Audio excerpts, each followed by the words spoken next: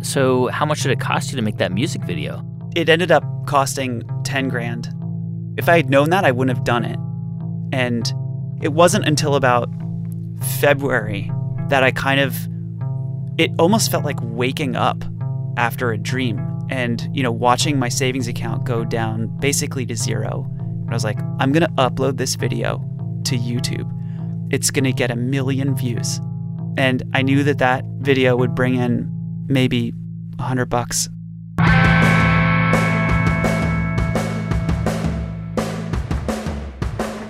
From NPR, it's How I Built This, a show about innovators, entrepreneurs, idealists, and the stories behind the movements they built.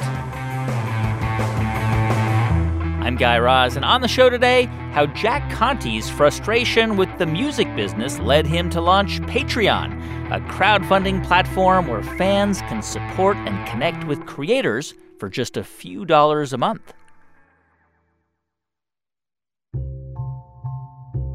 At some point, you might get tired of hearing me say that every great business idea often starts as a problem in need of a solution.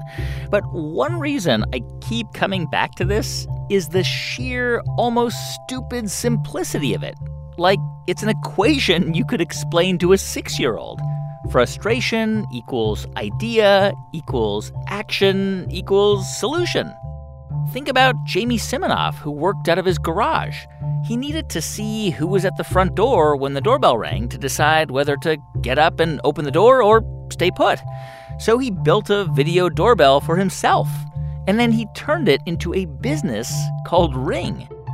Melissa Butler couldn't find bold and bright lipstick colors, so she created her own, and then turned that idea into a business called The Lip Bar. Mike Radenbaugh had to bike 17 miles to high school, so to make that journey easier, he turned his bike into an electric bike. And that idea eventually became Rad Power Bikes. And Jack Conte's problem? It was a problem that, at first glance, doesn't seem that problematic. Back in 2009, he and his then-girlfriend, now wife, Natalie, formed a band called Pomplamoose, and in September of that year, they released a cover version of Beyoncé's Single Ladies, and they made a video to go with it. In the club, I just broke up, doing my own little thing. Decided to dip, and now you wanna trip. This video got millions of views, and their YouTube channel blew up. They were doing media interviews and selling some of their music on iTunes. So you're probably wondering, what was the problem? Well, having lots of followers and viewers doesn't necessarily translate into a sustainable business, especially after all the middlemen take their cut. So Jack set out to solve this problem, and he wondered, is there a way for artists to make their art in a sustainable way without a big record label or publisher or studio backing them? And the answer he came up with is Patreon. Patreon is a platform that connects artists with their most passionate fans who willingly pay a monthly subscription to support their favorite artists. Since its launch in 2013, Patreon has attracted about 200,000 creators, including some names that you might know, like YouTuber Jackson Bird or the musician Beardy Man or the podcast Chapo Trap House. But mostly, Patreon helps support people you've never heard of. Ukulele teachers, graphic artists, film reviewers, science fiction writers, fantasy footballers. And that's sort of how its creators, Jack Conte and Sam Yam, envisioned it. For starters, both Sam and Jack had creative instincts from very early on. Jack grew up in the Bay Area, where he was fascinated with puppetry and loved making his own animations. Sam grew up in Pittsburgh, where he worked as a waiter at his parents' Chinese restaurant and actually really loved programming his calculator. And from a young age, both of them were also really into music. Sam played classical piano, and Jack started out playing jazz. In fact, their mutual love of music might be why they were paired up as roommates when they started their freshman year at Stanford in 2002. Here's Jack. I think it was just one of those relationships that was relatively, at least Sam, my recollection, it was like easy. Like it didn't take a lot of work. It just kind of worked. Yeah, I think we also sort of had a very easygoing humor to us, that we found maybe some of the same macabre type things funny, and the same friend groups that you eventually brought over, I think really resonated with me too. So what were you guys studying in college? Jack, let's start with you. I studied music. My whole life I'd been on the arts had kind of been like the side thing, but I was on the science and math kind of track growing up. And I loved physics in high school. I thought I wanted to be a physics major when I got to college. And then I remember getting to this, like the next level of physics, and I was sitting in a class, and I think movies often show you like one moment of realization, and life is rarely like that. Life is usually like a slow burn. But this was really one moment of realization for me, sitting in this physics class where I was like, this is not what I want to do. And I was just thinking about songs. I was thinking about my music theory class. I was thinking about other things, and that's where my brain was going. And I didn't want to do physics. And I remember like sitting on a bench after that physics class for probably 45 minutes. I just sat there and just thought about what that meant for me, because it was kind of one of those moments in college that feels pivotal, So Jack, you were studying music, and Sam, what were you studying? Yeah, I came into Stanford not really knowing, to be honest. Ended up studying computer science. Honestly, I played a lot of video games as a child, and then I was into computers. All right, so you are doing computer science, and Jack, you're doing music, and I'm just curious, did at any point in college, did the two of you sit around and start to kind of mull over the possibility of starting a business together or anything like that? Was that ever a conversation you ever had? Never. Never. And Sam did start businesses. Sam, you were doing that In-N-Out delivery thing. In-N-Out Burgers? I was, yeah. It was awesome. You were driving to In-N-Out Burgers for people? I created a website. I was driving burgers around and to campus. That was my senior year in particular. Pre-DoorDash. Sure, yeah. That I would love to take that credit. You would take orders for burgers, drive to the burger place, and then deliver them to dorm rooms? To individuals. It wasn't super well thought out. Again, just, riffing on ideas here. Yeah. Sammy, why are you ashamed of this? This was an awesome business, man. It was so cool. It was a big deal. Like, everybody knew about it. It was one of those things. You just mark up the burgers. I think he's worried he's going to get sued by In-N-Out Burgers for what he did in 2004, for whatever, 5. But I will say this. I don't think it's a great idea, because a delivered burger is just not... You have to eat a burger right off the grill. Like, once it gets... It's in a car, it's in the box, it gets soggy, you get it to your house. It's not the same thing. Totally hear you. Yeah. Also, the shock every night that I would go to In-N-Out and order like 100 burgers or something, and then how they would have to hold up for everyone else in line, not a good feeling. So, not a good feeling. All right, so you've got this burgeoning entrepreneurial business. And Jack, were you like... Was any part of your mind in college about business, or were you really just focused on music? No, I don't think I was thinking about business at all. I was a part of the film society at school, and so I was also there was a recording studio on campus, and so I was learning how to use a recording studio. And I was also, because I was part of the film society, I was making movies. So I would make, a few movies a year, and I would do soundtracks for other people and for myself. So I was. I was a music major, and then, in the cracks, I was doing music and film and all that kind of stuff. I was not building businesses.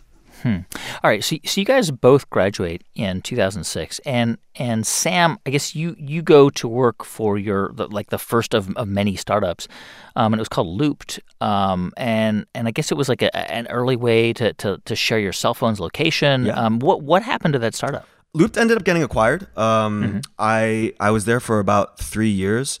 My takeaway from it, like early on, I was really interested because of the founders, particularly Sam Altman, who was the CEO there. Later, I became president of Y Combinator.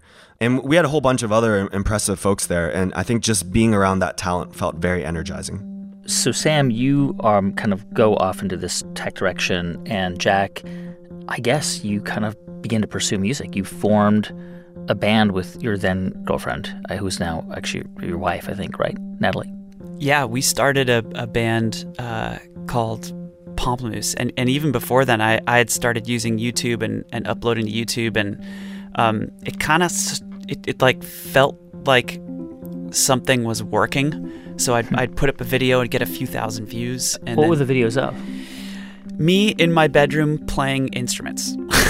And so I would... Listen, people put videos up opening baseball card packs today. So, I mean... Yeah. Yeah. I would... I guess what the videos kind of became was the video version of a song. I called them video songs because there were sort of two rules. It was inspired by the sort of dogma filmmaking from the 70s. And like the rules were, if you hear the instrument in the mix, if there's an instrument in the mix, you're going to get to see it. Yeah. You have to play it right. Yeah. It's like all direct sound and yeah, that kind of thing. And I really liked the idea of taking some of the mystery out of audio production because it really feels like magic when you listen to a record. You know, there's all these sounds, you have no idea how they're made. It just, it feels like these people are geniuses just creating things, and at least for me, it felt like there was this gap between like where they are and where I am. And I just liked the kind of transparency of YouTube. I liked that it felt like behind the scenes, and I liked the idea of kind of showing people like, hey, this is how sounds are made, and here's what it looks like, and it doesn't have to be super glamorous. Like you can be in your pajama pants on the floor of your bedroom, playing a guitar through a shitty amp that you got, on sale at Guitar Center. And what kind of music was it, by the way? It was like hardcore rock. Like aggressive, intense, like electric rock. Yeah. And people, there's a market for that. Yeah. And so I graduated and started working on music, and it felt like it was working. I would sell a few $100 of MP3s. I used a site called eJunkie. So I would put up my MP3s for sale on this platform. And were people buying them? Yeah. I was making a couple $100 a month, and I thought like, okay, this could turn into, an income stream, and I could do this full time. It was the first time in my life that I felt like that would be possible. I remember like going back to that moment in college, when I made the decision to become a music major, it was actually like a very depressing moment for me. Like I was committing, in my mind, I was committing to a life of poverty. My uncle is a guitar player, a jazz guitar player. And he, when I told him I was going to do this, he was like, Jack, the thing he said to me was like, don't do it. He was like, you can do anything else in your life. You're a smart guy and you can do anything else. He said, don't do this. It's crowded at the bottom, is what he said. Wow. But I mean, you have this band going at the time. Yeah, we got the band going. When we posted a YouTube video on my channel, at first we didn't call it a band. We just posted a video on my channel. We said, hey, this is me and Natalie collabing. And what was the video? It was just the two of us with a song that she wrote called Pas encore. It was mostly in French. Because pamplemousse, of course, is grapefruit in French. And that comes from her because she grew up in France and Belgium. I got it. Okay. Yeah. And what was funny was, we kind of tempered each other, like we mitigated each other's extremes. So like she calmed down my kind of industrial screamo side, and I kind of upped up some of the softness of it. And the combo was just, it was cool and different, and like it had some of my aggressive production, but then she has this very soft voice, and I think it was just kind of different sounding, and people seemed to really like it. And so the idea was, let's see if we can make a living out of this. And right around that time, iTunes came out. And so we started putting our music on iTunes. This is original music. Original music, yep. We knew that was kind of what we wanted to do. And so we just, and YouTube seemed like it was working. So we just started making more and more videos and putting those out. How did you get attention on YouTube? Eventually, we produced a record for this singer-songwriter named Julia Nunes. And I was super inspired by Julia because she just had this huge presence on YouTube. And I learned that it came from covers originally. And she would covering big, like, well-known songs. Yeah, because which anybody can do, right? Which anybody can do. Yep. Yeah, and that's kind of when I learned that YouTube is a search engine. And so people are searching for songs that they know. And if they then see a cool band who is singing that song, but maybe in a completely different way with a completely different sound, and they've ripped out the harmony and put in their own harmony and ripped out the beat and put in their own beat and done it in 3/4 instead of 4/4 or whatever it is, you can kind of get introduced to a new sound because you're coming from search traffic. And that single thing is how we ended up like growing the band so quickly. So what was the first cover that you put on YouTube? It was, I think the first cover was My Favorite Things. We ended up doing it in 5/4 and did a cool arrangement of it. But that wasn't the one that hit. The one that hit was when we covered Beyonce's Single Ladies.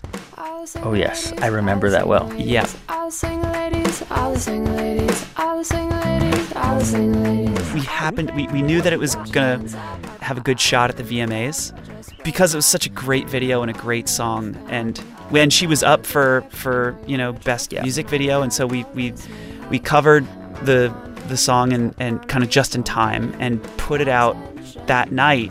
And then Kanye did that thing where he got up at the VMAs and when Taylor Swift won. Yes, and interrupted her, and it became this huge internet meme and just got tons of traffic, and the video just exploded. Because people were searching single ladies. Yeah.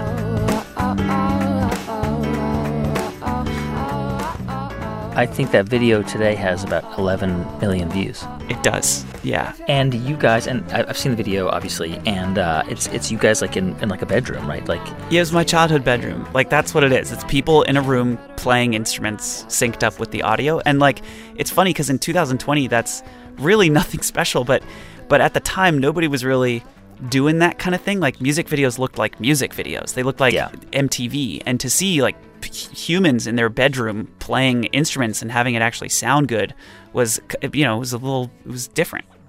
So that video blows up, and did you start to get contact? I mean, I should say that I know you were on NPR around that time, because I was the host of Weekend All Things Considered, and there was a weekend when I was on vacation, and you guys, sadly, I wasn't able to interview you, but you guys were featured on the show. Did you guys get a lot of calls? We did.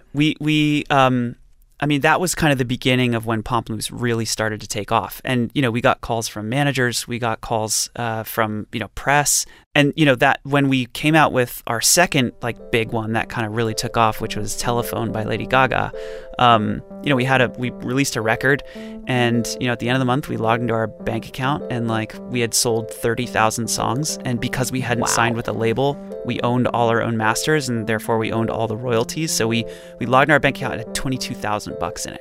Wow. Which, coming out of college, after selling... That's just from iTunes. That's just people paying 99 cents for your song on iTunes. Just iTunes. $22,000 in 1 month. And, that was when I was like, oh my... I thought, we can do it. This could be a thing. And did you start to get record labels contacting you saying, hey, you guys interested in talking to us? We did. Yeah, we didn't get hard offers from anybody, but we started to go down to LA and talk with them, and we basically decided not to do that. But we did talk with them and entertain it. We just didn't want to go that route. I mean, at that point we were making a living. When we started doing label conversations, we were making, thousands and thousands of dollars per month. We were going on tour. We were, reaching millions of people. Where were you? You were performing in front of big audiences? Yeah, 500 to 1,000 people. Wow. So, not we're not playing Staples Center, but that's still pretty great. Yeah, when I grew up, I thought maybe one day I'll play for 100 people. That was that would have been the coolest thing. And then here we are playing these clubs, for we played Fillmore, in San Francisco, which is 1,200 people. It was magic. It was the best thing ever. Sam, while all this was happening with Jack and Natalie, you're grinding away in some tech job, and you're watching these guys become massive YouTube stars. Was everyone from your year at Stanford, people you knew, talking about them? Oh my God, you see Jack Conte's got this YouTube video. It's got 11 million views. I mean, yeah, I admired Jack, right? From my own personal experience, I loved art too, but I could never take on both that risk or even bridge the connection of how I could make that a livelihood or part of my life. And so seeing him be so successful down that path was so impressive. And I remember every time that we would catch up after college, I was just fascinated by what was going on with his life and how things were going on there. Meantime, Sam, you had left. You had left the first startup you worked for and went on to found your own startup called AdWorld. What was AdWorld? Yeah, thinking back on it, a lot of this was quite boring, but this was during the era when the iPhone was getting really popular, and Yep. a lot of developers were creating their own games and whatnot. And in fact, my co-founder and myself at that time were also making these iPhone games and applications. And there was a lot of good money in advertising in that. I know we created like this virtual pet game that ended up gathering actually millions of users at the time. And we were seeing a few $1,000s come through in just ads being clicked on. And so AdWorld was just an effective way for these mobile developers to monetize that. So from what I've read, you guys basically start this business in early 2009, and by the end of the year, you're acquired by a different company. Is that, I mean, to me, that sounds like a great deal, but I can't even imagine you were up and running that, like, really by that point, or were you? It happened pretty quickly, like just the explosion of even interest in this space, I think. Like there was a whole flood of developers who, it was almost like a gold rush in a lot of ways, because you had the iPhone and this new app store, and anyone could start making games and get it distributed to millions of users. And so when there was this interest in what we were doing, I think we were also caught off guard in some sense, and then also immediately sold the company that same year. Did you sell the company because it was just like an offer you couldn't refuse? Like you were just offered all this money and you were just like, oh my God, we got to take this.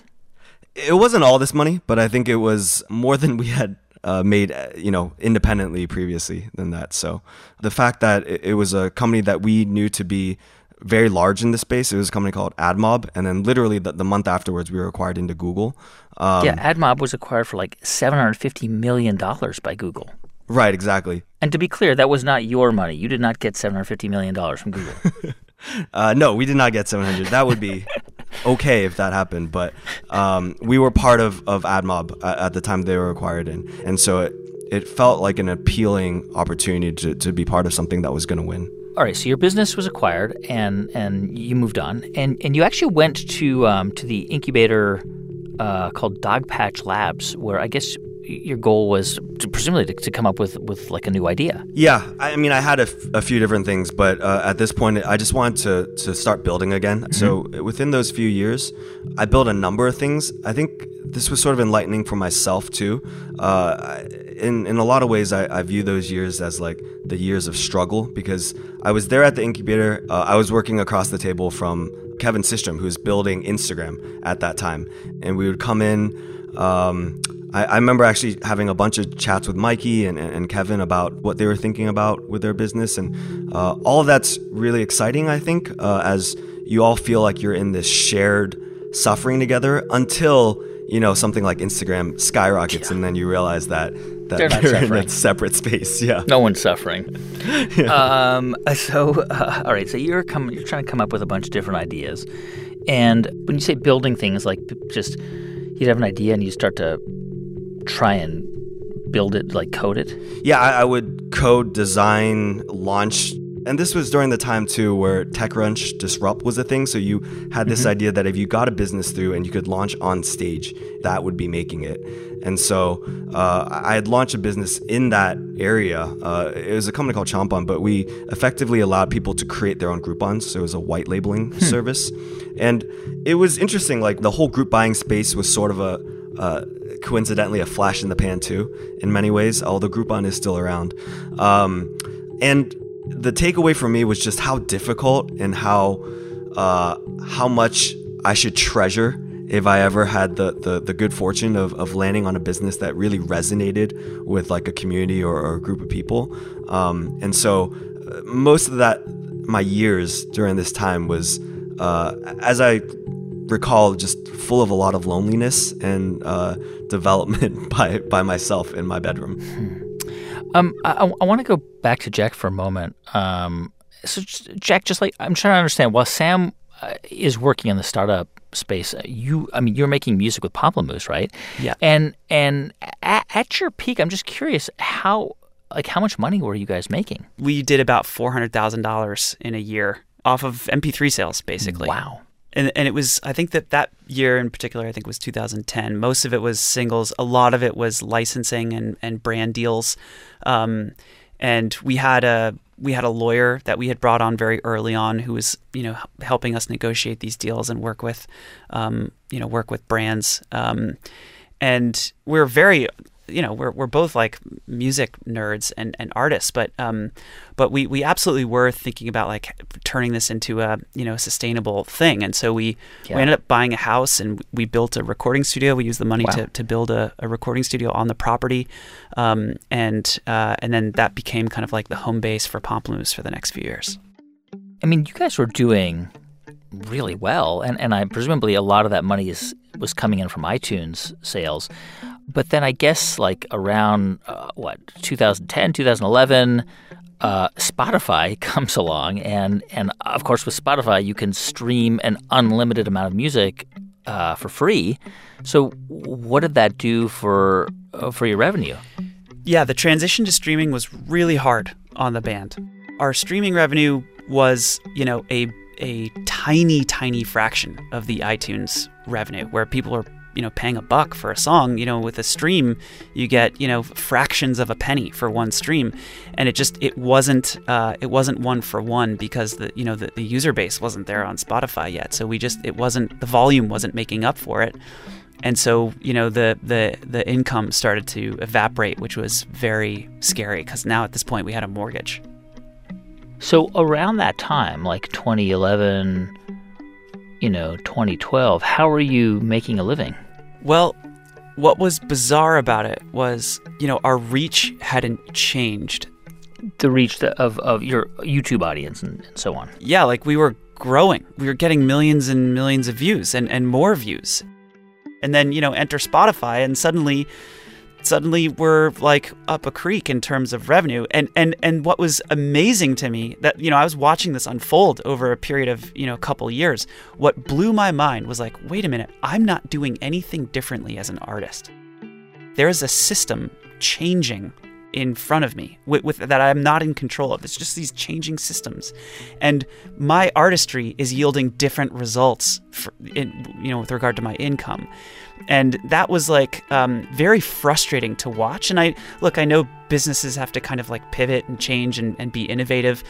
And yet I found myself like having to do all this gymnastics, to keep up with the revenue stream. So I was, selling hats and T-shirts, and we were selling dongles. Like on a website? Yeah. And then we would, play some shows. And I remember like the whole time I was thinking like, is my value to the world like a hat with a logo on it? Like that's not what I'm good at. That feels... It was merch. You were just selling merch at concerts and stuff. Yeah. And I didn't...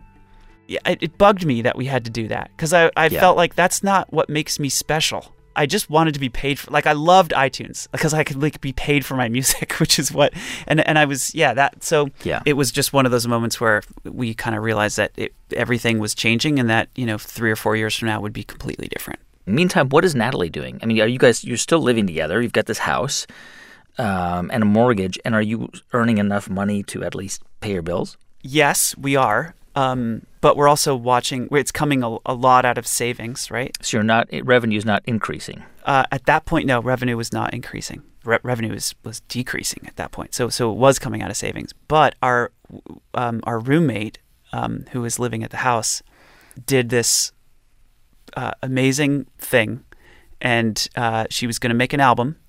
And she went onto this new website called Kickstarter and did a 30-day thing. We had never heard of it. And I remember the night that she turned her computer around at the dinner table and showed us, I think she had made $12,000 or $13,000. To make the record. To make the record. And that really was what Kickstarter was started out for. Yeah. It was started for artists. I mean, we had Perry on the show a couple years ago, Perry Chen. That was the point of Kickstarter. It was to help artists make music or records or whatever it was. Yep. And she did that. And she got $13,000 and got a studio and got a mixing engineer and made a record. And what was so cool about it to me was it was her fans. Her fans stepped up and wanted the record and paid her to make the record. And that just felt right and felt awesome. So I know that you and Natalie did some solo projects in addition to the work you did with Pamplemousse. And And I guess at some point she decides to do a Kickstarter too, right? To raise money for her music. Yeah. And that, she ended up raising $104,000. Wow. How did she reach that many people? Because Pamplemousse had hundreds of thousands of subscribers, and we were getting millions of views. And so But how did you drive those viewers to the Kickstarter? They just uploaded a YouTube video. Hey, everybody, I'm doing a Kickstarter. People went bananas. Like, over $100,000. To make a record. To make a record. So you're thinking, wow, your mind's blown there. I couldn't. I was so happy for it. It was so awesome. And meantime, you're working on your own solo music too, and I guess you got interested in like EDM and that sort of genre, and I guess you eventually wrote a track that you were really proud of, and you wanted to make a video out of it, and this was a track called Petals. Yeah, it was kind of Daft Punky, like Technologic, and I was listing out all of my guitar pedals. That was the lyric. The only lyric in the song was just a list of all the pedals that I used to process guitar sounds. Like the brands or the types? The make, the models and the makes. So like the first lyric is Hog, Pog, Vox, Wah, Octave Multiplexer, Big Man, Memory Muff, Boss Chromatic Tuner. It was just That's a list. Yeah, I like that. Yeah, just like a list of pedals. Yeah.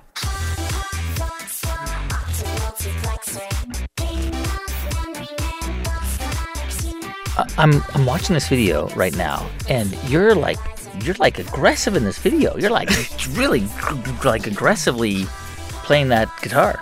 Yeah, I mean, you look a little scary. Like if my kids saw you, they'd be a little scared of you, Jack. Yeah, I'm raging. Yeah, that's what music's about. I should mention to people who aren't familiar with it, there are robots in the video. There's a conveyor belt of, guitar pedals passing by. There's other robots. There's a spider robot. It's like in this kind of laboratory of robots. I imagine this is going to cost you quite a bit of money. It ended up costing $10,000. I didn't know that when I went into it. If I had known that, I wouldn't have done it. But I didn't have a budget. I wasn't being strategic. I at the time, I thought like, if I go deep on the business side, I'm not going to do it. Like because I'll be staring at numbers that don't make sense. And so I'm going to just leave all that behind, and I'm just going to do something crazy and creative. And so I decided not to budget, not to think about that, and not to deal with any of the kind of constraints there. And so I ended up just spending like, $100 a day at Home Depot, building the set and building rotating elevators. And where did you build the set? In the studio that Natalie and I had built on the property.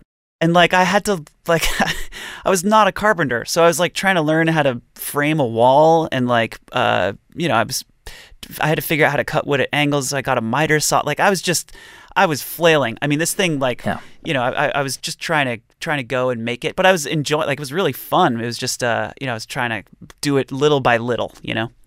Did you decide, like, all right, if I'm going to make this, I'm going to do this Kickstarter thing. I'm going to put up a video and ask people to contribute to my project?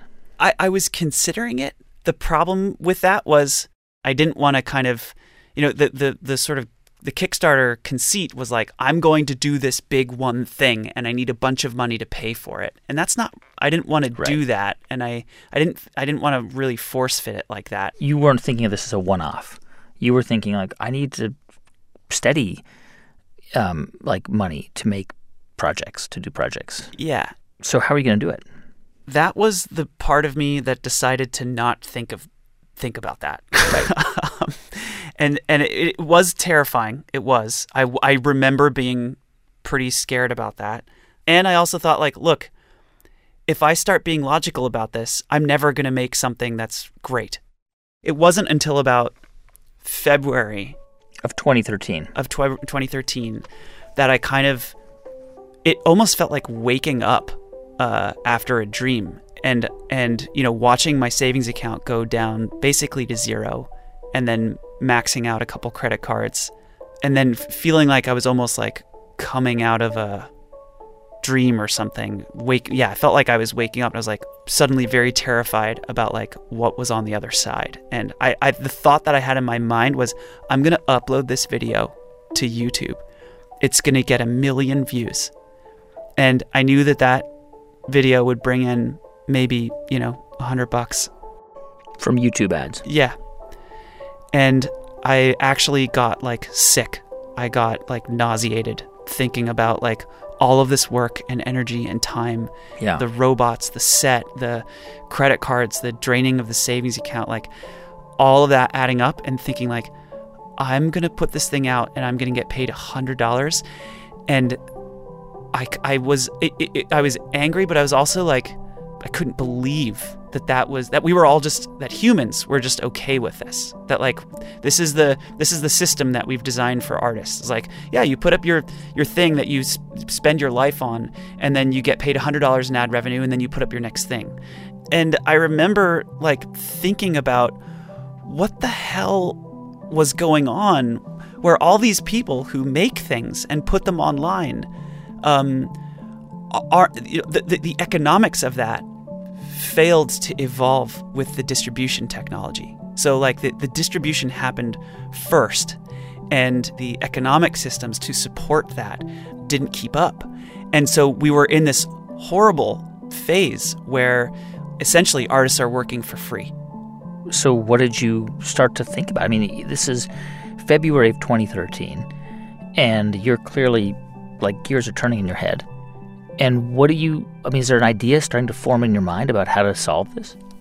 Yeah, I sat down at my kitchen table on a Sunday afternoon, and what I was thinking about was like, I like Kickstarter, but I want to be paid every month because I need income, because I make stuff every month that's valuable to other people. And at the same time, I was seeing other websites start to accept, like membership organizations, not necessarily websites, but like membership organizations like SFMOMA or, KQED would do these pledge drives. And it happened, it wasn't, you had the option in many of those cases to set up a monthly payment. And so I was like, great, like I just want essentially that system. A pledge drive, like a pledge drive. Yeah. Yeah, exactly. Mm-hmm. And so I sketched out this like website so that my fans can do this. And then, of course, I was also looking at all these other YouTubers going through the same thing, and podcasters and news and anybody who makes stuff and puts it online was going through the same thing. I was like, oh, this should be a thing like Kickstarter where anybody can set it up for themselves. Right. And so, yeah, I sketched it out. You physically sketched out like what the website would look like on paper? I took out 14 pieces of printer paper from my printer. Actually, probably more than that because I didn't know it would be 14 pages. But it ended up being about 14 pages. And essentially, it was a recurring payment between a fan and a creator. And yeah, there was a whole, there's like a content feed and like a, login page and a home page and the whole thing. It was I am a terrible designer, and so looking back, I remember these pages fondly. It was the worst. It sucked. There's no way I could have done that by myself, and so that's when I started like calling various people to see if they could build this for me, including your former roommate Sam.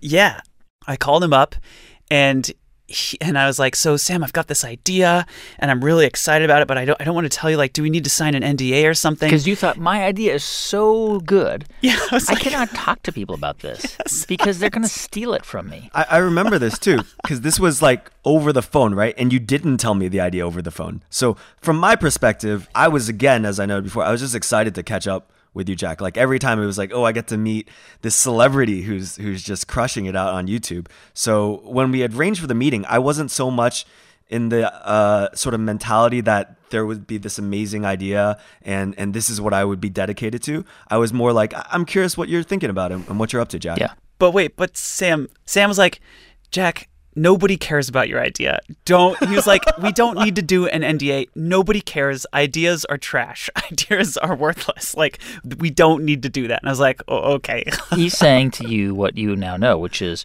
ideas are a dime a dozen. It doesn't mean that it's easy to find a good idea. It's not, but they are. It's execution that matters. It is only execution, yeah. There are so many versions of Patreon that did not work, and they were the same idea.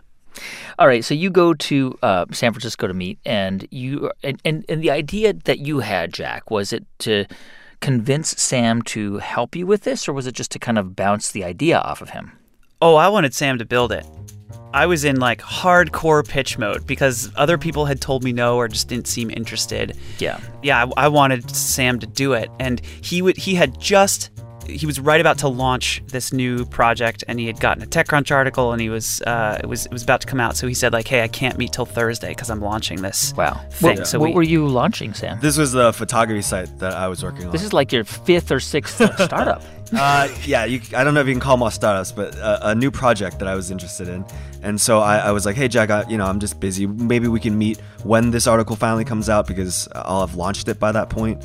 And that's what we set the target date for. So I had gone up there, again, just expecting mainly to catch up with Jack. And maybe you said too, like, yeah, get some feedback on the idea. That's how you pitched it initially, because I remember being surprised when the switch went off and you started selling me on this, and you were really good, Jack. I do recall like you just talking about both the problem that you and other artists were dealing with today, and especially that resonated for me because I had seen how successful you had been as an artist. I assumed you were already like dancing away on your yacht doing fine. So this was really interesting. Hearing this from you. And what do you remember him telling you about it? So you convinced him not to sign, that you didn't have to sign an NDA. No, you didn't bring an NDA, did you, Jack? I didn't see one, I remember. No, no NDA, all right. Yeah, I mean, this is your roommate, Jack. Yeah. This is the guy you lived with for 3 years. I know, so much hubris. I'm like so ashamed of that. He's going to steal this from you? Dumb. Yeah. I know, it's so dumb. All right, so you are sitting there in this coffee house, and what does he say to you, Sam? How does he describe it? Yeah. So the things that came together for me, and now we're looking at about almost 8 years ago, but like it's kind of how Jack mentioned that Kickstarter was a thing already, and there were a lot of campaigns that were really successful on Kickstarter. But what resonated here was the idea that you were helping to support the individual versus a particular project. And for me, the reason that resonated, well, first, as someone who cared a lot about art in my past but could never make it a career, I followed a lot of these people on YouTube. There were folks at this time that were relatively big. One in particular, I remember that I talked to Jack about, Kina Grannis, who sort of wrote very personal music and very simple music. And I remember thinking in my head as Jack was pitching this, I would totally just give her money. I would just open my wallet and give her whatever on an ongoing basis if it allowed her to keep producing her work. And I could just see this emotion being shared by all these other YouTube audience members. And so that's the idea clicked for me. As soon as Jack pitched this to me, Jack remembers this too. The day of, I'm like, we're starting this now. And don't tell anyone else about this idea. Don't. So you're saying to him, now make everybody sign an NDA. No, don't even sign an NDA. Just keep this to ourselves. This is it. We're going to do it. We're going to go dark. Yeah. We're going dark. So I'm staring at the email right now that I sent Sam on March 10th. I just pulled it up. March 10th, 2013. And it's just kind of like a summary of our agreement. And I think that's kind of what I thought it was going to be. Like, here's what I'll just read one sentence of this. You agree to be, so we're talking about the agreement. Here's what I'm agreeing to. Here's what you're agreeing to. And one of the lines is like, you agree to be co-founder and CTO of Patreon. You agree to build and maintain the site as it is laid out in the wireframes. You will work on all technical and programming-oriented aspects of the company. Did you pass this by a lawyer, Jack, or was this was your legalese? No, I just was writing you an email. Yeah, I'm just like... And did you guys have a conversation about how you would split the company? Did you say, was it just going to be 50-50? Yeah, it's in this email. We agree to become 50-50 partners in Patreon. So, I mean, win-win, right? Because, you get a technical co-founder, and Sam, you get this guy who has kind of a pretty big platform already.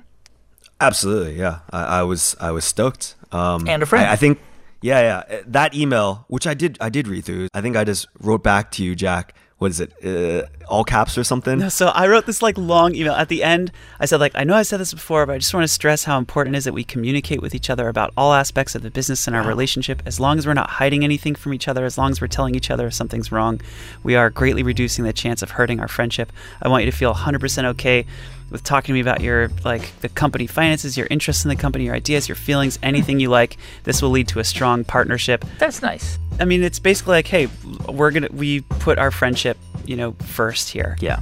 It was like this. I thought it was kind of a nice thing, and then Sam writes back, all caps, Awesome, I agree to all of this. Okay, let's go. When we come back in just a moment, how Patreon launched with just 3 musicians. One of them was Jack, and one was Natalie. And then why, slowly, other artists started to get on board, first by the dozens, and then by the thousands. Stay with us. I'm Guy Raz, and you're listening to How I Built This from NPR.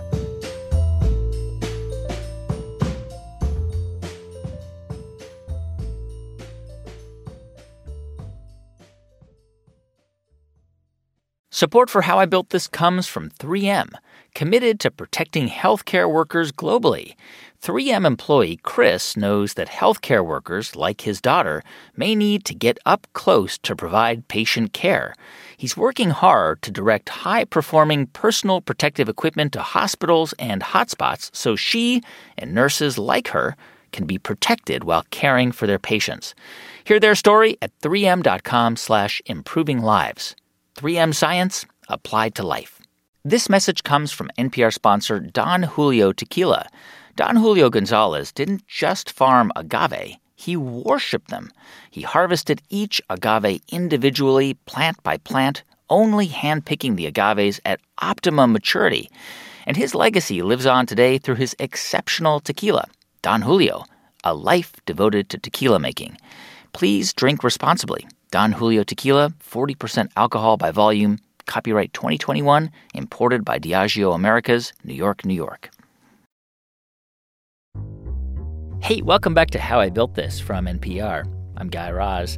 So it's March of 2013, and Jack Conte and his former college roommate Sam Yam have decided to launch a new crowdfunding site that will let fans pay a few dollars a month to sustain their favorite budding musicians, podcasters, writers, and artists.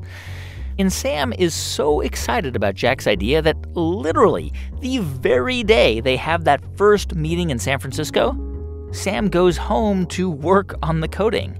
I started working probably more passionately than ever on any other project. For me, it felt like a race, and I even had this fear, I remember, that if we didn't move fast on this, someone else was going to do it, and we were going to regret that. And for people who don't understand how coding works, like, what's the first step? Like, I mean, it's like if it's like a bunch of Lego bricks, you start to build the base level of the building? Yeah, coding is what you do at some point, but what you're really putting together are a whole bunch of like designs and photoshops and thinking through the psychology of like why a user would do this and that. And so I think the way at least I approached this particular project was sort of laying out all the main journeys of users and then painstakingly moving pixels around to get it to a level where you felt, okay, this is an experience that I think is going to work. And it wasn't going to cost a lot of money to get it off the ground? No, I mean, I had launched a number of projects before. It was probably going to be a few $100 to $1,000, and I think we were splitting. I think it was in that email too. A few $100 to a few $1,000, you're saying? Yeah. That was it? Yeah. Why was it so cheap? Is it because normally the biggest fees would go towards a software engineer, and Sam, you were basically the software engineer? I think this was the case. You know, I grew up in the area with startups where you had to rent hardware and set up your servers in co-locations. But by this point, several years after that, you could launch an entire service off in the cloud. And that began with, the Facebook apps and iPhone apps. And so by this era, you could launch very cheaply and then sort of scale up as needed. And for us, the dreamland that I had in mind around what we were going to do was Jack obviously had a huge plan to launch to his whole audience. And on top of that, he had this whole network of artists and creators, and we were going to be launching on day one with just millions of fans and artists talking about how you could support them on Patreon. And so I wasn't even thinking about how we needed money. And that would be, Jack, through the Pomplamoose YouTube channel, essentially? Yeah, in other words, we were gonna not Pomplamoose. It was gonna be my personal YouTube channel, which was where I was uploading all that electronic stuff.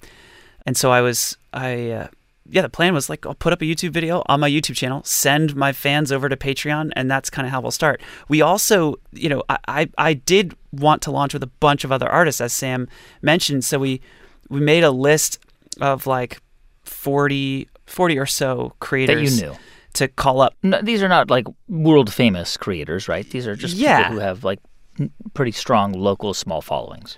Folks who I thought like, hey, you're in the same boat that I'm in right now, and let's do this. I think this could be valuable to you. And so, we made an Excel spreadsheet with those folks, and I found their contact info and reached out to all 40 of them, and all 40 of them said no. All 40 of them said no. All 40 of them said no. They were like, no, I don't feel comfortable asking people to pay me money. Crickets, yeah. Were you surprised? I was surprised, but I wasn't, I didn't think it mattered. I thought like, well, let's do it anyway, and people will come around. They'll come around to this. So I wasn't like bummed about it. I thought, okay, let's do it ourselves. Let's launch with me. Yeah. And my roommate also wanted to launch. Lauren O'Connell was one of the first 3 creators on Patreon. And Natalie wanted to launch too. So the three of us, my girlfriend at the time. So we launched with just the 3 of us on day 1 of Patreon. And the idea was you would take this video for Petals, a song that you're working on, and that's where you would premiere it. You would premiere this video on YouTube or whatever to get people to go to Patreon and support this video. Yeah, at the end of the Petals video, I put a vlog where I told people about the idea. And I said, hey, I'm building this new thing, and I don't think it's just going to help me. I think it could help a lot of people. And check it out and let me know what you think. And if you're up for it, join me on this journey here. So from the time that you guys met on March 6, 2013, to the time you launched, how long was that? We launched in May, I think, Jack. In May? Yeah. Wow. Yeah. So really quickly. Yeah. We didn't have all the pieces there when we launched, but we had... It was good We enough. had enough, yeah. We couldn't, for example, we couldn't process all the payments at that time yet. I hadn't hooked any of that up. We could accept your credit card, and so that would get saved, very securely, by the way, because we were working at Stripe. But we hadn't built any of the logic to actually handle the processing of the funds. And what did you ask for, Jack, in the video? You said, hey, whatever you can do just to fund my work, please contribute. I think I had 4 tiers. Yep. $1, $5, $10, and then the night before, I thought, screw it, I'm going to put up a $100 tier. No one's going to buy it, but I'll just do that, where you can kind of do a one-on-one Skype session with me, and I'll hang out with you. And a bunch of people signed up for the $100 tier. A bunch of people signed up for the $5 and the $10 tier. The average payment per patron was around $7, which that really blew my mind. I was thinking maybe people will give me $1 for YouTube videos, but the fact that on average people would give me $7, I couldn't believe that. And what was what did you offer people? If you gave $1 a month, you would have access to what? If you gave $5, if you gave $10, if you gave $100, what'd you get? So at $1, you got access to my patron-only stream. You got first dibs on concert tickets. At $3, you got access to my patron-only stream, first dibs on concert tickets, and video tutorials about audio production. I would just make these little extra tutorials and give folks access to them. And then $10 was a Google Hangout once a month with me and all $10 patrons. And then the $100 was the Skype sessions. So how much did you get fans to commit to paying you per month? Within the first couple of weeks, I passed $5,000 a month. Wow. And then soon after that, it was even more. And at the time, I was making maybe 2 videos a month. So, suddenly, like very suddenly, within 2 months, I went from draining my savings account to making over $100,000 a year for my solo career. And Jack, did you envision continuing your career as a musician and, continuing making music and building your fan base in addition to doing this, or was that not quite fully thought through yet? It was not strategic. There wasn't a 5-year plan. There wasn't a strategy deck. It was just solving a problem. And so I don't know that that I had a clear vision about how the next year was going to go. I knew that we needed to build this thing. I knew that it was going to be a way that artists could make money. I did think it could scale and help a lot of folks. I didn't know how much work that was going to be. When you had, you reached out to 40 people to sign up, and all of them said no, and it's just you, your roommate, and your girlfriend who are the only people on the site. How did you attract other people? When we launched, and this is how Patreon ended up growing. When we launched, I went onto my YouTube channel. I told all my fans about Patreon, and I said, hey, go to this website. And of course, creators follow creators. So some of the people who watched my video were creators themselves. Right. And when they landed on my Patreon page and they saw this random middle-of-the-road YouTuber making six figures, they had that same mind-blow moment that I had had 2 years before when Lauren launched her Kickstarter, and they saw a new revenue model for professional creativity. And then those folks launched on Patreon, and then they did the same thing. They went onto YouTube, and they went onto their podcasts, and they went onto, they wrote on their websites, and then that cycle just repeated. Yeah. And that's actually responsible for most of Patreon's growth, is that viral product cycle. And was the business model that you had kind of set in stone from the get-go? Because initially I think it was like you would take, Patreon would take 10%, so 5% platform fee and then 5% payment processing fee. And did you kind of do the math and the financial projections and kind of come to the conclusion that that was the best way for you guys to reach profitability? Jack, did we do the math? No, there was zero projections. There was zero.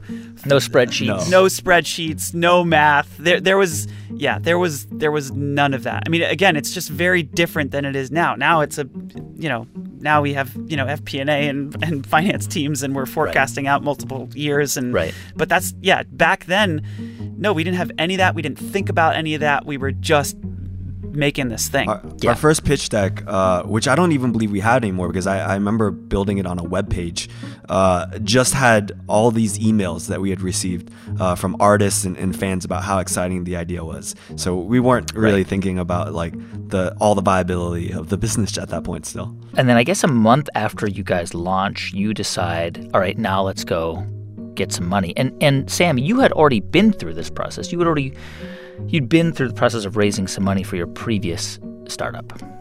Yeah, I actually was pretty optimistic and excited about this fundraising process. Again, this came back from the emails and the feedback and the creators and the fans in a way that, again, several years of me trying to build things had never seen this sort of passion around a movement or an idea. And so, at the time, again, I'm naive, even looking back, it felt like in the bag. And so we started off and we started pitching to investors. And how much money were you guys able to raise for the first round? At the time, I think at that round, the company was valued at $6 million. And so we ended up raising, that first round ended up being $2.1 million at a $6 million valuation. So it was, about a third. Right. And because, this is an important conversation to have because a lot of entrepreneurs listen to this show. And we've had founders on the show who've said, biggest mistake of my life. Tristan Walker will say, I should never have raised money. Other founders who say, it was so important. I'm so glad I did it. I got support and guidance. And I couldn't have built this without going to venture capitalists and taking the money. Was it absolutely necessary? Could you have done Patreon without raising money? I don't believe so, Jack. I think we needed that team in the early days as we were building it out. Plus, I think the partners that we ended up working with were very much aligned with the spirit of our mission. And we haven't talked a lot about that, but at the time, this idea that we were trying to get artists and creators paid, that ended up filtering out a bunch of various investors who just didn't even want to touch the space of music or art in particular. Yeah, I think it was really important. I don't think Patreon would not have gotten close to where it is today without that. I mean, even from that first day, Patreon started growing a lot. And, we needed to hire people to answer emails and help build features and scale the company. And we would not have been able to afford that without raising money. All right, so you guys raised $2.1 million, And what do you do with that? Do you get an office? Do you start hiring people? What do you start doing with it? We became roommates again. Oh, really? Yeah, we got a home office in Noe. In San Francisco. We got an office in Noe Valley. Yeah, it was a 2-bedroom apartment, and we moved in together. And at that point, we hired Tyler Palmer, who was the first employee, and he hired a couple folks, Cole and Tony, who started building out the artist relations and the marketing and the and the operations customer service side of the business. Yeah, it was just our bedrooms, and then it was attached, out into the kitchen where we set up a few desks, and they would come in every day, and Jack and I would wake up and walk out into the office. So initially, the first, I don't know, I mean, you're getting more and more people to sign up, but from what I understand, like, even with the 10% fee, the processing and platform fees, it wasn't covering your costs. Yeah, no, I mean, we're not profitable. 5% of the 10%, by the way, didn't go to us, right? For you guys. Yeah, it was for the payment. Pay Stripe and whoever was, yeah. Exactly. So the 5% going to you guys wasn't much. Not a lot, yeah. Which is, again, because we had that business model with a really low percentage, which came from this idea of not wanting to be another wedge between creators and their fans, right? So we wanted to have a low rake. And so, yeah, even, when the company was processing $100,000, that's only $5,000 for the company. So, because you had a runway, $2.1 million, and that was going to run out eventually. How long did that last you before you had to go back out and raise more money? We were cheap. I mean, again, even after we fundraised, Jack didn't take any salary. Actually, I don't think I took any salary on the first round either until after our second round. And we didn't spend much. That's why we rented a home as opposed to an actual office. So we didn't end up running out of that money. We had more than, I think, a year of runway left as we saw the business ramping up, and then went on to raise, a much more serious Series A round. That was in 2014? In 2014, we raised the $15 million round. Meanwhile, Jack, you are the CEO of the company, and I'm curious how you kind of figured out how to do that job. And because you're a musician, and you've got this part of you that I'm assuming you really want to pursue. Like, how did you, first of all, at what point were you able to say, okay, I actually cannot pursue music full time. Like, I can't, I kind of have to make this a side gig. So first of all, it was a slow process. I think the desire to not take a salary really came from a place of wanting to be a creator and wanting to continue to make art and videos and music. And a couple years into the company, it became very clear that I needed it to be my full-time focus, which was a really, really painful, tough thing. Because not only was this for me, not only did this decision affect me, but my wife, we were partners in crime on this rock band that was kicking ass and getting millions of views and touring around the United States for big rooms. And we were living the dream as creators. And not only was I abandoning my career, I was abandoning her by choosing to focus on Patreon. And the moment where I basically stopped working on Pamplemousse and took a salary as CEO, that was a tough moment because I felt I was one of those kids in my 20s who's like, I am not going to be an artist in my 20s and grow up to be a business person in my 30s. That is not the kind of person that I am. I'm going to stay an artist in my life. And then I found myself running a business. Yeah. And so when you were, like a year into this, you had no standards, right? Like you didn't have, any particular rules around who could join. What happened in 2014 that changed that? That kind of was like a shot in the arm. Where you guys were like, wait a minute, we need to have some kind of standards here. the thing that caused the debate was a website called 8chan that launched on Patreon. Yeah. And Wow. they were using Patreon to fund the development of the site. And you started to look at the site and you saw crazy, crazy stuff. Yeah, I mean, there was, sexualized depictions of minors and things that just from a values perspective, it felt like that there should be something in place to stop this from happening. So what did you do? Well, I recall this distinctly because looking back, I'm sort of on the wrong side of history of this, but I remember feeling like, hey, we had not sort of done, this would be our first outright ban, which we had never done before. And it was a line that I was very concerned about. I even ended up on the call with the founder of 8chan at the time. And he lives in like the Philippines or something, I think. That's right, yeah. And in my mind, and through the conversation with him too, what was going on was he had built out a platform that was like very heavily emphasizing free speech, and he wanted to take down the things that were breaking the law. At least this is how he represented to me, and that's why I was sympathetic to it at the time.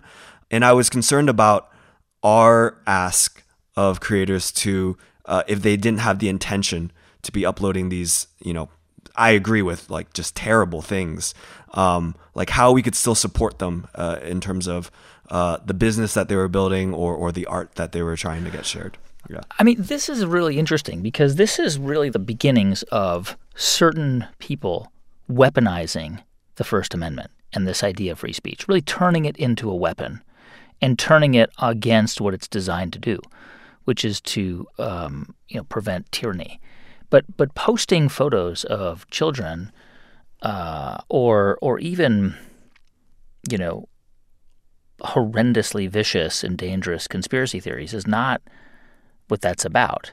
But it's easy to I imagine it would have been easy for him to manipulate somebody like you with the argument that it's about free speech. Yes, that's how the argument began, and then there were other things that we had to talk to him about too, right?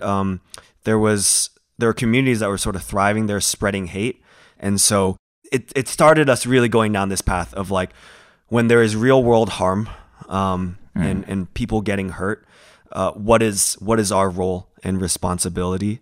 And I think that's where we started figuring out that we wanted healthy communities and we would have to lay out these guidelines in a very specific way.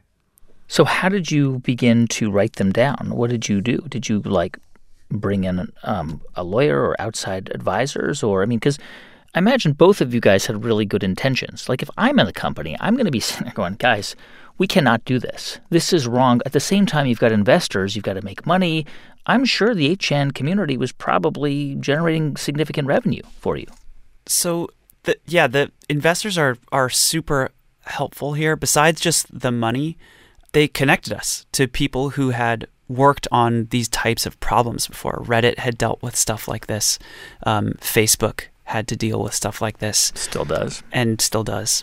And we got connected through those investors to a fellow who had wishes to remain anonymous even to this day. He built these very massive content policy and trust and safety and enforcement systems. And he worked with us for a period of 2 months to draft the first version of what became Patreon's content policy, which turned out to be about 40 pages was the first version of it. And to tell you the truth, that was one of the most horrific 2 months of my life. Why? Well, because the internet can be a dark place, and there are really horrific things out there. And in that 2 months, we had to explore all of those cases, real in the world on Patreon, and we had to have some very deep philosophical conversations about what are we okay with supporting and what are we not. And then content policy is like anything else at a company. It's a living, breathing thing that you iterate on, and it changes over time. But that first version, and the creation of that first version was a very difficult 2 months. Difficult because you had to make specific choices about what you would accept and what you wouldn't accept? there were two reasons. The first was Sam and I, this was one of the first moments where we had fundamental disagreements about the business. And so it was challenging our relationship in a way that we hadn't dealt with before. Is that fair, Sam? Yeah, I think that's right. Yeah, we had to have really intense values discussions where we weren't on the same page, and that was really hard. And in particular, too, we hadn't come up with even a framework for how we would get through these decisions. We were bringing in, I remember there were all these sessions where we would just bring in everyone from the company, and there were all these different, disparate opinions, and we couldn't figure out how to put them together because people were very divided, even internally. And I think all of this just became very exhausting for both of us. So what did you come up with? What was the policy you came up with? The end state of this project, working with this outside person that helped us, write the first version of it, was this content policy, which was a rules-based framework that gets to a level of specificity that I think most people are probably unaware of. Like, for example, people say, I've heard people say you can't define porn, you just kind of know it when you see it. I beg to differ. You can define porn. We have spent quite a lot of time defining porn in way more detail than probably anyone wants to hear about or go into. And then do that across everything. Weapons manufacturing, hate speech. What is harassment? The output of this content policy was rigorous definition around what we meant by each of those things and as many edge cases as we could think of. That's how much detail you want to go into. Yeah, I think the perspective I always liked, I don't remember how we landed on this, was that, we're facilitating art. Art should, in some sense, be bridging a lot of these divides and not increasing them like some communities would be doing. And so, guided with that, I think, we're constantly, as Jack noted, it was an evolving document. But at least we sort of knew directionally where we want to be. But I mean, you guys, because of this policy, did alienate some of your better-known podcasters like Sam Harris, who was on Patreon, and he decided to stop using it because he didn't support the policy. He said, that it violated free speech. And presumably you talked to Sam about this when he decided to leave. Well, I talked with Sam many times. He's such an incredible thinker. I respect him so much. And, I was very clear about our logic and why we have to have a content policy. And I think these things are complicated if you're not inside a company. I think, look, things have, over the last few years, it's become very, very clear, I think, to people why companies need to have a content policy. But at the time, his reasoning was the First Amendment should do it. That should be the policy. And yeah, I mean, we disagreed. So, and we weren't going to, we weren't going to change our minds to keep 2 or 3 creators, as painful as that was. But again, I am really proud of our content policy, and I think more folks, should do that, especially especially tech companies. I wish more folks did that. So look, it's a bummer, and I wish Sam was raising money on Patreon. His pitch was awesome and straight from the heart and right on. But sometimes, you have values-based disagreements like that, and that's what happens. Putting out any idea into the world, especially a platform like this, is going to create friction, right? Even though your intentions are good and by and large it serves people well, there are going to be critics. That's normal. It's part of the process. Our show gets criticized. And you have been criticized for a variety of reasons. Let me just start with one of them. A critique is that actually almost nobody on the platform makes a serious living. There was an article that came out in 2017. I think it was called "No One Makes a Living on Patreon." It said something like, 80% of the creators who shared what they earn make less than the federal minimum wage. Yeah, I'm not sure that's criticism as much as just as a statement. Perhaps it was meant as criticism, but Patreon, I think, is solving a very specific, clear problem. One of the problems it's not solving is the demand curve. we can't solve supply and demand. We're also not helping everybody find, new fans. Yeah. These are really hard problems that other companies do way better than us right now, actually. And we're very narrow in our focus of what problem are we trying to solve. And the very specific problem that Patreon set out to solve early was, so you're a creator, you're reaching millions of people, and you're getting paid $100 a month in ad revenue. Great. Patreon is the platform for you. But if you're not reaching a million people, or it doesn't have to be a million, but if you don't have an audience, actually Patreon doesn't work so well for you at all. And so I think it's totally fair to point that out. And I actually think it's important to be honest about that. We want to be honest with it. If somebody expects that they're going to come onto Patreon without having found a thing that resonates with people, that's not a problem that our product solves. And I actually, if we were to try to solve that, it would be incredibly defocusing, and I think we'd end up doing worse at our mission. And at the end of the day, the thing is, there are now tens and tens of thousands of creators who are, making a lot of money on the platform and building media companies and leasing office space and hiring teams. And now there are creators making, millions of dollars a year on Patreon. So, but we're not going to solve the product market fit problem for folks. So one of the challenges that you guys have had to deal with over the years is how to roll out changes to your revenue model, because inevitably users, they don't like it when they get used to a certain system and it changes. But a few years ago, you kind of ran into some trouble when you announced that you were going to shift the way that processing fees were being handled. So I guess instead of the creators paying the processing fees, the patrons would have to pay them on top of the subscription fees that they were already paying, and that caused a backlash, right? There were, that you were very kind about it. Thank you. Describing the backlash about patrons paying fees. That was the worst product rollout in the history of the company. And it was, backlash doesn't begin to describe how it felt from the inside. There was a tweet at me every 2 to 3 seconds for probably 72 hours, wow. Equating me to the devil. It was very anxiety inducing. That cannot be fun. It's not. It's the opposite of fun. But we learned so much about our community and product development and communication and how to talk to our creators. And so the next time we rolled out something like that, we literally talked to over 1,000 creators first, which we did not do that time. We did A/B tests, and we got the data, and the data showed that actually it was a great thing. But that's different than talking to a person and hearing them react to it and hearing their feelings about it.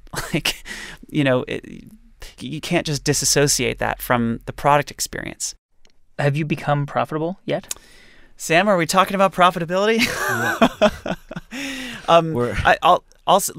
So no, Patreon's not profitable. It's tracking toward profitability.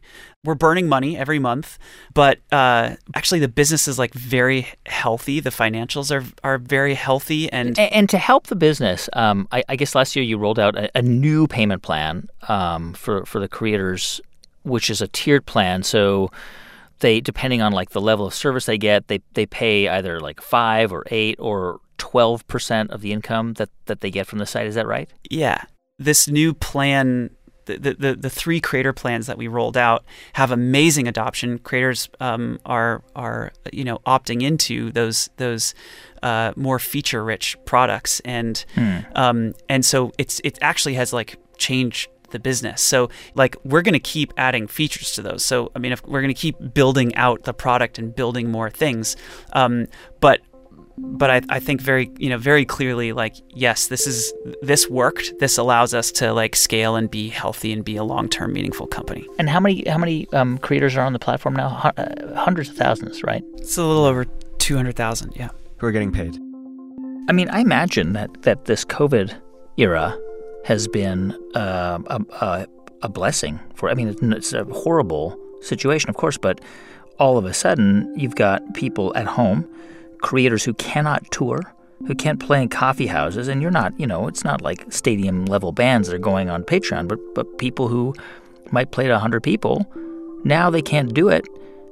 Have you had a massive spike in people onboarding? I mean, yes, it's been wild to see. I mean, the pandemic has been such a brutal thing in the world, and it is so weird to think about. It is true that it has benefited Patreon, and that dichotomy is very strange for me. Like I think the way I'm trying to think about it is like, I'm glad something like Patreon exists to catch creative people right now in a moment like this. So for example, AEG, Live Nation both canceled global touring operations. So very suddenly there are these creators who were looking forward at a year or two of, touring and hundreds of thousands or millions or tens of millions of dollars of touring revenue that evaporated over the period of a week. Yeah. And so the level of launches on Patreon are what you could expect in a situation like that. Not only creators, launching on the platform, triple digit growth month over month in podcasting and music and things like that, but also patrons like stepping up and really doing their part. I think a lot of people are looking for a way to help right now, and patrons are too. And there's like a really easy way that they can.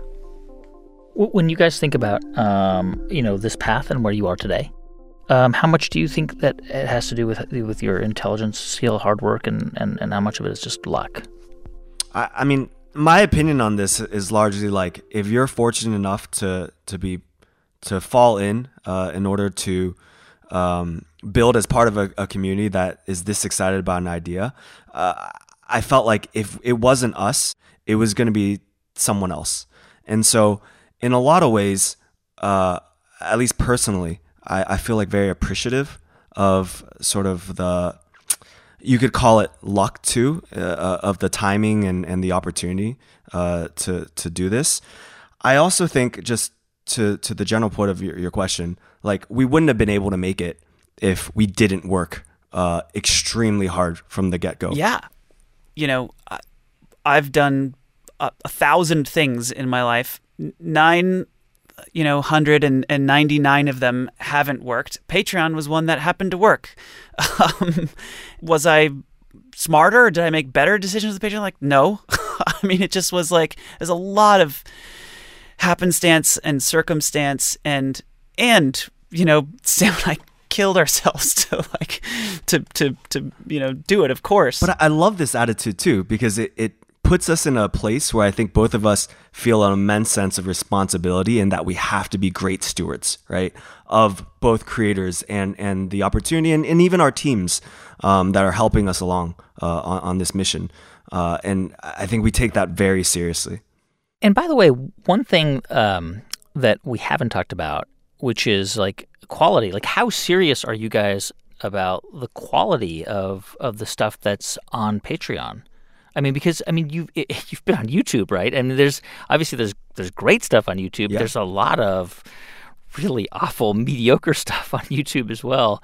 I mean, does it bother you if someone uses Patreon to put, like, I don't know, like terrible music or terrible art or whatever out into the world? Like, or do you just not care? Oh God, I mean, we would never judge the quality of somebody's art and have that be an input into a decision whether to include them in Patreon like that. That we would, of course, never, ever do anything like that. I actually find it so awesome, too, if there's something so tiny niche that only like a handful of people's passionately care about, right? I feel like that, in effect, is sort of how we've piggybacked off this whole movement on the internet that allows any community to find within an interest group some set of folks who care so deeply about that. So yeah, like Jack said, like why in the world would we ever care about that? I mean, the beautiful thing about the internet is that, suppose you're a total weirdo. Like, suppose you make stuff that, like, in your life, in your town, nobody in your town likes your music. Nobody likes it. Like only 1 in 1,000 people like what you have to make. Great. On the internet, there are literally millions of people who will like your stuff if your ratio is 1 in 1,000. You can get millions of fans and make hundreds of thousands of dollars a month. Like I love that about the internet. I think that's such a special, weird, wonderful time in the development of humanity to be connected like that. That's Jack Conte and Sam Yam, co-founders of Patreon. What is the weirdest, most niche Patreon site creator that you've seen? Like just the most odd niche thing that you can think of. One of my favorite examples of this was just like, I don't get ASMR at all. I don't get it. Like it doesn't work for me. ASMR. You don't get it. Not at all. It doesn't work. My brain is not tingling right now. I'm getting the tinglies, guys. I don't know what you're talking about. Yeah. Are you? Oh, good. You have ASMR people on there? Yeah, it does really well. And people pay for it monthly? Oh, yeah. Maybe I should get on it. This gig doesn't work out for me. I'm doing ASMR on Patreon. Don't quit your day job.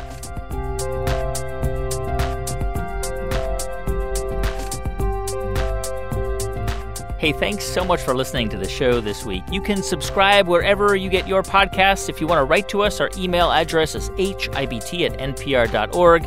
If you want to follow us on Twitter, we're at HowIBuiltThis, or I'm at Guy Raz. Also on Instagram, you can follow me at guy.raz.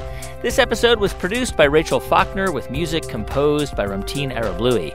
Thanks also to Liz Metzger, Dareth Gales, J.C. Howard, Julia Carney, Neva Grant, and Jeff Rogers. Our intern is Farah Safari. I'm Guy Raz, and you've been listening to How I Built This.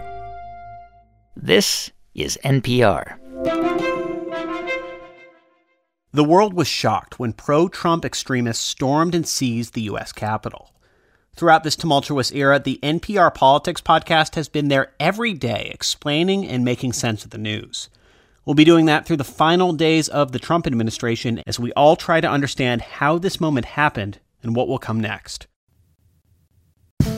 What does it take to start something from nothing? And what does it take to actually build it? I'm Guy Raz. Every week on How I Built This, I speak with founders behind some of the most inspiring companies in the world.